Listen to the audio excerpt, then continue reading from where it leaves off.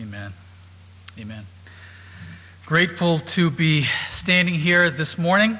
As many of you guys know, I got COVID way back in August of last year at the tail end of my sabbatical, and I've been struggling with pretty bad body aches and fatigue since then.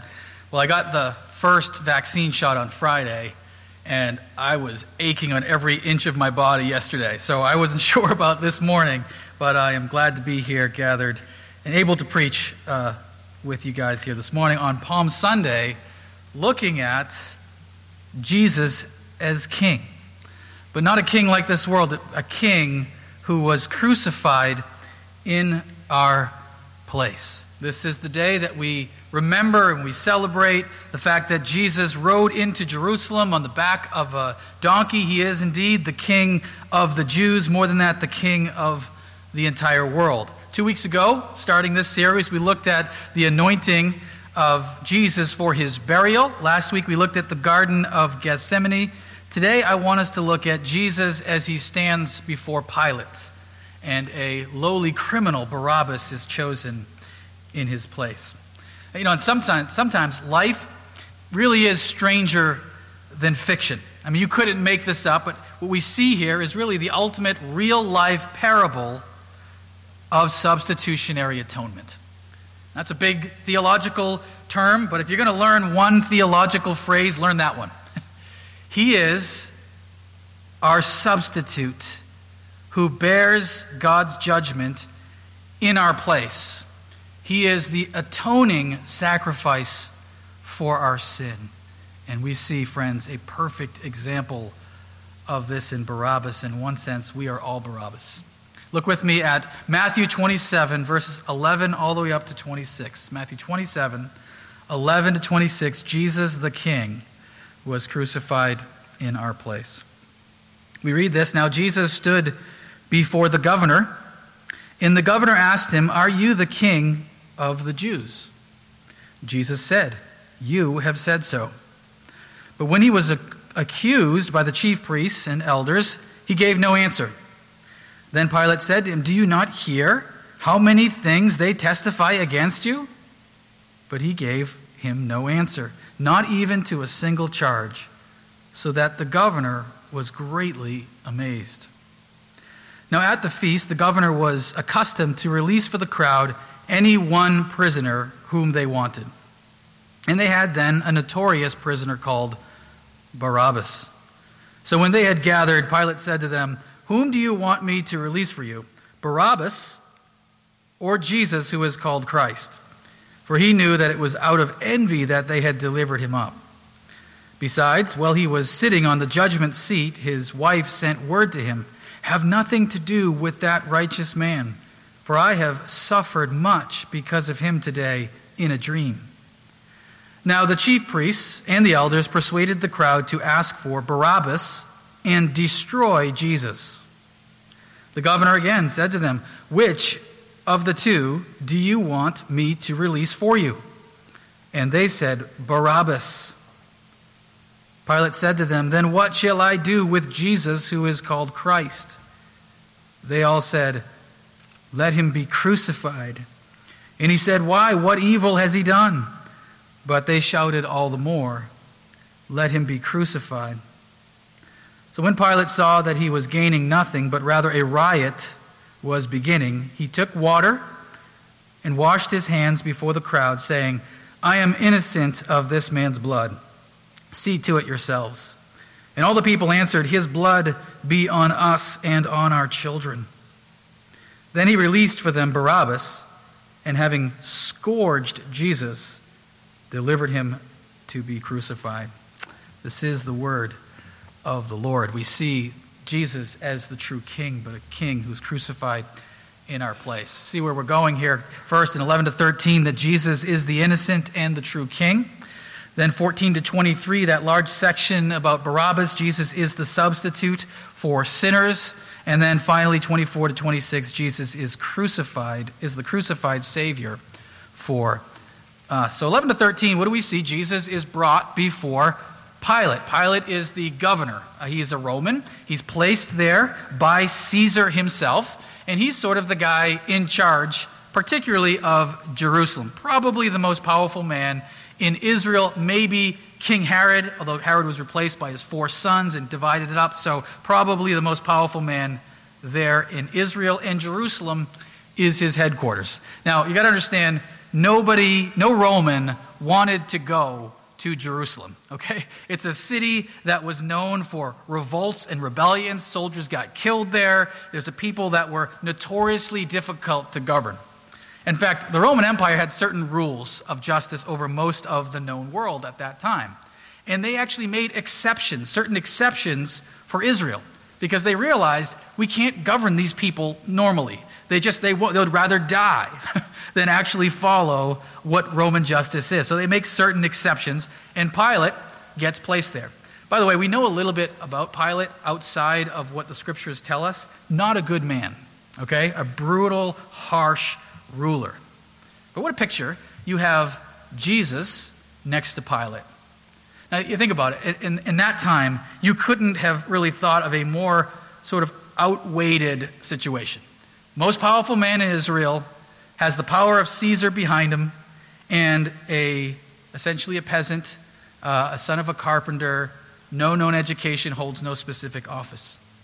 When in reality, it's the exact opposite, isn't it? One of them is truly the king of the universe, and Pilate is just a come-and-go politician that we would never even remember his name if it wasn't for this. He would have been lost to the annals of history. But Pilate asks him, "Are you the king of the Jews?" Now, the reason for that is pretty simple. The Jewish leaders there, the Sanhedrin, they don't like Jesus, if you haven't heard that before. They did not like him. They were jealous of him. They were envious of him. The crowds followed him. They liked what he had to say. Jesus didn't follow their traditions. It was a real problem. But if they go to Pilate and say, Jesus is a false teacher, or Jesus has these religious claims that differ from our traditions, or we just don't like the guy, Pilate's going to say, I don't care about that. Take him away from here. What are you even doing? But if you claim to be a king, there's a problem. Nobody is king but Caesar and those whom Caesar allows to rule underneath him. That's treason. So when Pilate asks him, "Are you the king of the Jews?" notice Jesus' response is, "You have said so." That's not a yes or a no, is it? You have said so. It's your claim. Not a denial, it's not a clear affirmation.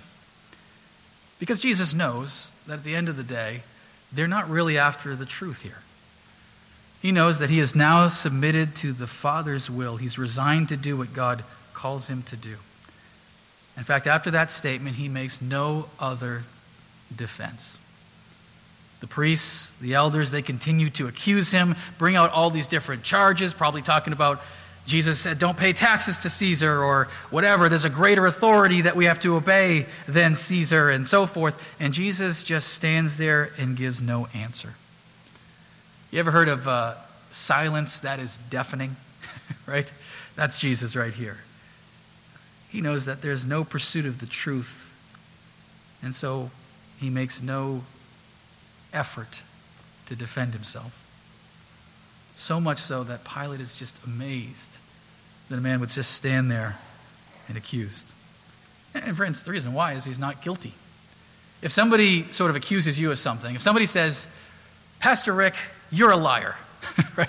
You know, I'm going to defend myself. What are you talking about? What did I lie about? And then I'm going to get into a debate and I'm going to try to defend myself, right? Because the truth of the matter is, I don't think I'm a liar, but I'm a sinner, and there could be a sense in which this is true to some degree or something.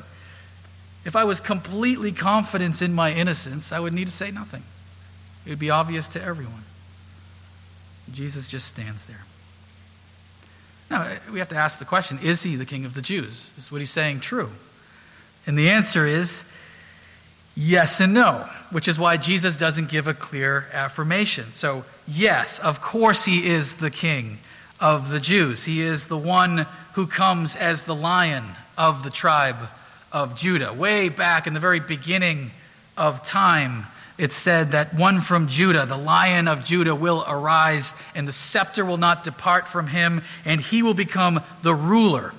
And that, of course, the kingly line of the southern kingdom of Israel goes through David and Solomon and onward, all the way up until Jesus himself, and he is clearly in the line of the kings. But he's not a king like this world. He's not a king like Caesar or Herod or a governor like Pilate. And he's not just the king of the Jews. Even that would be too limiting in one sense. He's the king of the world. He's the King of kings. He's the king who is sovereign over everyone. And even the charge against him doesn't really fit, because God ultimately places into authority lesser people like Caesar, like Pilate. They're only there as God allows, and God could remove them from office at any point in time. They're placed in authority. So the idea of this being treason is actually a false accusation. God is allowing Caesar into place, and Jesus' kingship doesn't replace Caesar. In fact, God raises up Caesars and removes them and so forth, and does it over and over. And as Jesus said, his kingdom is a different type of kingdom. It's not a kingdom of this world. He's the cosmic king. He's the king that all other kings are a shadow of. Now, why does it matter? Why does it matter that he's the king? I think because we, in our very souls, we want a king. We want someone who is a head, a leader, an authority, somebody who's in control. We don't want to think all of life is ultimately sort of a crapshoot, that it's all up to chance and there's no one that's actually in charge of anything, and it's all just happening on its own. Somebody's got to be in control of this. In fact, that goes right back to Adam, of course. Adam was given dominion to rule over the earth. He failed miserably. He was the one who was truly treasonous. Treason is against God. He rebelled, he sinned, he failed. And here we have the true king. Now, I know as Americans, we don't like kings, right? Because we rebelled against King George III many, many years ago, and we said, no more kings. Kings are no good. But the reason for that is pretty obvious, because of corruption. Because no king actually rules correctly. No king rules in true honesty. And yet we can't really take that out of us. We still sort of long for a king. In fact, over the summer, this last summer, I got an opportunity to travel all over the place, but we went to South Dakota and got to see Mount Rushmore. And what do you see there on Mount Rushmore? But these are supposed to be just politicians. 3 equal sets of branches in our country. One of them is the executive, and somebody heads that up. But what do? We carve their heads in stone in the side of a mountain, right? We want to make sure that we are honoring and venerating these great leaders. By the way, did anyone know what the 4 presidents are on Mount Rushmore? See if you can guess it there in your head. I'll mention it in just a bit here. But in Jesus, we find what? The one who is truly good. The one who needs to make no defense of himself because he is innocent. Truth is, friends, we need a king. We need a king who transcends this fallen and sinful world. One who is truly in control. The greatest kings of Israel's history pale in comparison to this king. David and Solomon and Hezekiah and Josiah. The greatest kings of the ancient world in all their glory can't hold a candle to Jesus, the Nebuchadnezzars and the Xerxes and the Dariuses and the Augustuses. The most powerful rulers of all time, Alexander and Genghis Khan and Charlemagne and Queen Victoria, are nothing to this king. Every pharaoh and Caesar and sultan and czar and emperor who has ever lived. There is one nobler than Washington, smarter than Jefferson, more just than Lincoln, and braver than Roosevelt. In fact, even our fictional kings can't compare. The Arthurs and the Aslans and the Aragorns to the true king who came to give his life for us as his people. Which is exactly what we see start to happen next. 14 to 23, Jesus is the substitute for sinners. We come to Barabbas. It was the custom of Pilate to release one prisoner. This was the feast. It was a big feast for Israel. Again, this is a difficult part of the world to govern for Rome, so he sort of gives them an olive branch. Okay, if I just sort of release one of these prisoners, one of these Jewish prisoners that have been captured and condemned, then maybe that will appease you that I'm not such a harsh ruler after all, and that'll sort of lessen the revolts. And Pilate here is being a politician, and he thinks he's got a slam dunk, because he knows that the crowds love Jesus. Right? He's a very, very popular rabbi. He saw a week earlier, or less than a week earlier, Jesus coming in on a donkey and people laying down their palm branches and their robes right there in the street. He knows that he's the one. This is a slam dunk. They're going to choose Jesus. And so let me just pull out this just horrible, notorious criminal, Barabbas. This guy was literally a murderer. He was revolting against Rome, probably killed a Roman soldier or something like that. Just a scum of the earth type person in the eyes of Pilate. And he presents them before the crowd and says, "Who should I release?" And actually Matthew tells us, because he knew that it was out of envy that they wanted to condemn Jesus to begin with. What he didn't calculate is a couple of things. One, that the crowds a week ago are a different crowd here. Most of the crowds a week ago that claimed him as king, Hosanna, were Galileans and so forth, the surrounding area that came into Jerusalem to celebrate the feast. By week's end, most of them have gone home. Who's left? But most of the natives there who lived around Jerusalem. But more than that, it says specifically that the Sanhedrin, remember the Sanhedrin, they actually had their own guards, they had their own soldiers. They got to the crowd. They probably threatened them. If you call out Jesus, you're going to be in trouble. We're going to take some serious issues here. He's a false teacher. He's a cult leader. Don't go after him. And the crowd has been prepped and ready. Pilate, we learn also here, has a wife who has a dream. Now you understand that Romans took dreams, particularly Roman officials, took dreams very seriously. Every dream you have is not necessarily God speaking. God can speak through a dream. That doesn't mean dreams are always God speaking. Dreams are just what our minds do when we're sleeping. We're unconscious. Our minds needs to do something. But God can, and here it seems to do. He warns Pilate's wife, have nothing to do with that man. He is righteous. He's innocent. Well, Pilate presents them with their decision. They call for Barabbas. And then Pilate foolishly asks, well, what then of Jesus? And the crowd, who is now whipped into a complete frenzy, calls out for the maximum sentence of crucifixion. We'll look more at that a little later. Who is this Barabbas guy? What is this story here in the Bible for? First of all, it's the clearest sort of depiction of injustice you can imagine. You guys know the idea of Lady Justice with the blindfold, holding the scales, right, and trying to judge the situation correctly. You couldn't ask for a more unjust situation than we have here. A clearly guilty man, Barabbas, goes free, and a clearly innocent man gets the worst and most horrendous punishment you could imagine. We learn he's a notorious prisoner, an insurrectionist, a zealot, and we learn from the other Gospels he was a murderer. Now, here's something you may have missed. His name literally means son of the Father. Bar-Abbas. Abba may have been a sort of local zealot leader, and so he was called Barabbas. That's at least one theory, but his name literally means son of the Father. And his name, that's sort of his nickname. You know what his name was? We get this not clearly in the ESV, but the NIV has it, and it's clearly in the Greek. His name is Jesus.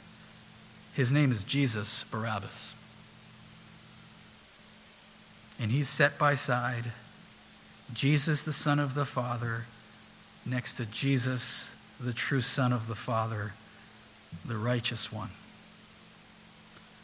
And Jesus literally takes his place. The one who should have been crucified.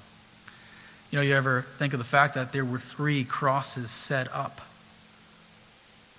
before Pilate even knew that Jesus would end up on that cross? Who was that middle cross put up for? Almost certainly for Barabbas. And Jesus literally takes his place. We have here, friends, is a picture to us of substitutionary atonement. I am Barabbas. You are Barabbas. And we were on our way to judgment. And Jesus took our place. Friends, this is what the sacrificial system had symbolized for centuries and centuries. That our sins could be, in a sense, put on a goat or a bull or a lamb. Not really, but symbolically. Which pointed forward to the true sacrifice, the Lamb of God. Imagine you owe a debt. A debt so great that you could try to pay it, but you'll never be able to. Now, what can happen to that debt? Can just anyone forgive it? No. I mean, if I said, you know what, don't worry about that debt, the person whom you owe that money to will say, wait a minute, that's not yours to do, right? You can't pardon that debt. Only I can do that. So one, you can pay that debt for all eternity, or you can be forgiven by the one you owe the debt to. And the only way for him or her to forgive that debt is to absorb the loss themselves. In Christ, we see God absorbing the debt of sin upon himself for those who believe in him. Friends, this is why, by the way, anyone can be saved. Anyone. It doesn't matter your background. It doesn't matter how heinous your sin. It doesn't matter how bad you've messed things up. We have one who takes our place on the cross. And what do we do then? We live in gratitude for his grace, in grace for what he has done for us. It's all finished. He dies our death. In the TV show, Sherlock, which I really like, Sherlock with Benedict Cumberbatch. There's this one part, I'm going to ruin the show for you, okay? So if you've never seen it and you want to watch it, cover your ears. But Watson, Sherlock's famous partner there, his wife dies for Sherlock. And this is his response. In saving my life, she conferred a value on it. It is a currency I do not know how to spend. In saving my life, Christ has conferred a value on it. It is a currency I do not know how to spend. But a life of gratitude to him for his grace. 24 to 26, we see that Jesus is crucified for us. I'm not going to go into the details of this crucifixion, which is the following section. Come on Good Friday, and that'll be part of our meditation on that. But Jesus is taken out to be crucified. Pilate sees that he's gaining nothing. They're getting more and more entrenched in their view, calling out for his crucifixion. In fact, he's seeing that a riot is starting. Again, this is a dangerous place to be a governor. And so he's at his wit's end, and he comes back with one last symbolic act. And by the way, there isn't any history of this sort of symbolic act in Roman history. But it's so obvious. I think we all can get what's going on here. He brings out some water, and he washes his hands in front of the crowd, as if to say, I'm innocent of this man's blood. It's on you guys. I didn't want to put him to death at all. It's on you. Now, let me just say, that doesn't get Pilate off the hook. That's what he thinks it does, but it doesn't. If a judge here in Haverhill condemned a clearly, obviously innocent man, he wouldn't be able to say, well, I washed my hands because that's what the people in the city wanted. Right? No, you're a judge, Pilate. You're responsible for his life. But I think Matthew includes it here to make a statement. Even the Romans see nothing wrong with this man, no guilt. He is innocent. He is righteous. And the people answer with a truly wicked response. Again, whipped into a frenzy, his blood be on us and on our children. And friends, in some ways, they're taking the gospel and twisting it in its most ugly sense whereas our guilt gets put on Jesus. They are wishing this guilt upon their own descendants. Pilate releases Barabbas just like that. Heading to to be crucified, heading to his own death, an incredible, unimaginable suffering, and the shackles are removed and he walks out free. Can you imagine what it would be like to be Barabbas at that moment? I think this would be the emotional roller coaster. First, celebration, right? I can't believe it. I thought I was dead. I thought I was heading to the most horrendous form of death. And then overwhelming guilt as he watches an innocent man head to the doom that he was supposed to go to. He's scourged. By the way, scourging was a brutal and horrendous thing. It was this three-pronged whip filled with glass and broken sort of things, and that you would whip it across a person's back and then drag it. It wasn't like a quick whip. It was a dragging it across their back, ripping open their flesh, which oftentimes would lead to someone's death. We have plenty of examples of people who die from the scourging. They never make it to the cross, and then led out to crucifixion. Crucifixion was a horrendous and terrifying way to die.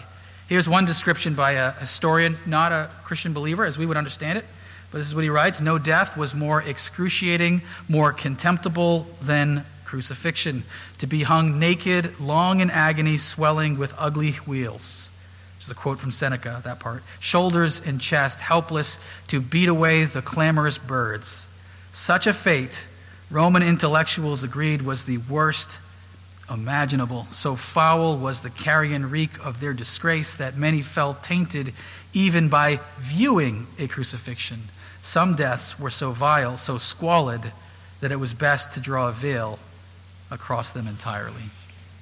Only the scum of the earth, again, in their view, end up on the cross." Friends, when you think of the cross, the world has been turned upside down, right? We wear a cross as a form of jewelry, which is nothing wrong with that. We decorate our buildings and our houses with them. We venerate the cross. Back then, it would have been a terrifying picture. The very idea of a cross would give kids nightmares. But in Jesus, the last become first. The sufferer is glorified. The rejected is remembered. We're so shaped by the Christian faith, we don't even realize how he turned the world upside down. As we look at the cross, if you are not a Christian here, again, so glad you're here. If you are watching online, here is where you begin. You come to the substitute for sinners, Jesus Christ. If you are a Christian, which I think is the majority of us here, here is where you remain. Never forget. Never let it grow dull. Never lose sight of the sacrifice of our Savior for us. There's no one like him. Study history, study religion, study philosophy, study art. There's no one like him. Not even close. He died for you personally. It's Martin Luther that said that the we's and the us's of the Christian faith need to become I's and me. And this is what he meant. It's not enough to say Christ died for us, that we have a Savior. Can you say that Christ died for me? I need a Savior. I'm Barabbas. I deserve the cross, and Christ took my place. Let's let this sink in as a church. Jesus is a king, the greatest king, the King of kings, but a king crucified in our place. When you think of kings, what do you think of? You think of the powerful, riding on a war horse, filled with pomp. Majesty surrounds them, glory, entourages of armies and soldiers and advisors, thrones and crowns. But even we know a good king serves his people. He sacrifices his own energy, his own time, his own life, in a sense, to to serve those he's called to govern. In Jesus, we see one without all the pomp, who comes in humility riding on a donkey, who comes with no entourage, abandoned and forsaken and betrayed by all of his disciples, not clothed in fine robes, but naked and beaten and bloodied, no crown on his head, but thorns. But he's come to save us, to do what is necessary to make us his own. And he will come again. And when he comes again, he comes not as the lamb slain, but as the lion for his people. Would you pray with me?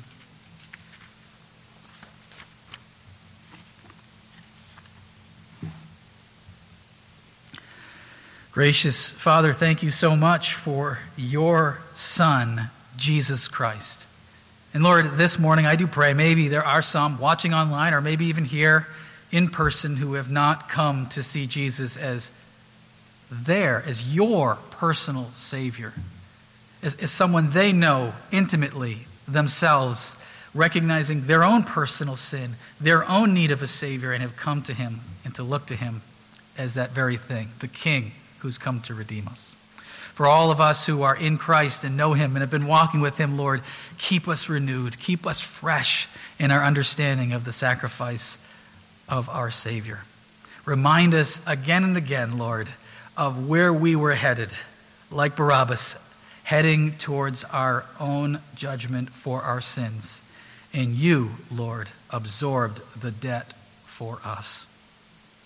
And Lord, let that turn not only to gratitude, but to worship, to celebration, to those who just live in the joy of the Lord, knowing that we serve not only a crucified King, but a risen King.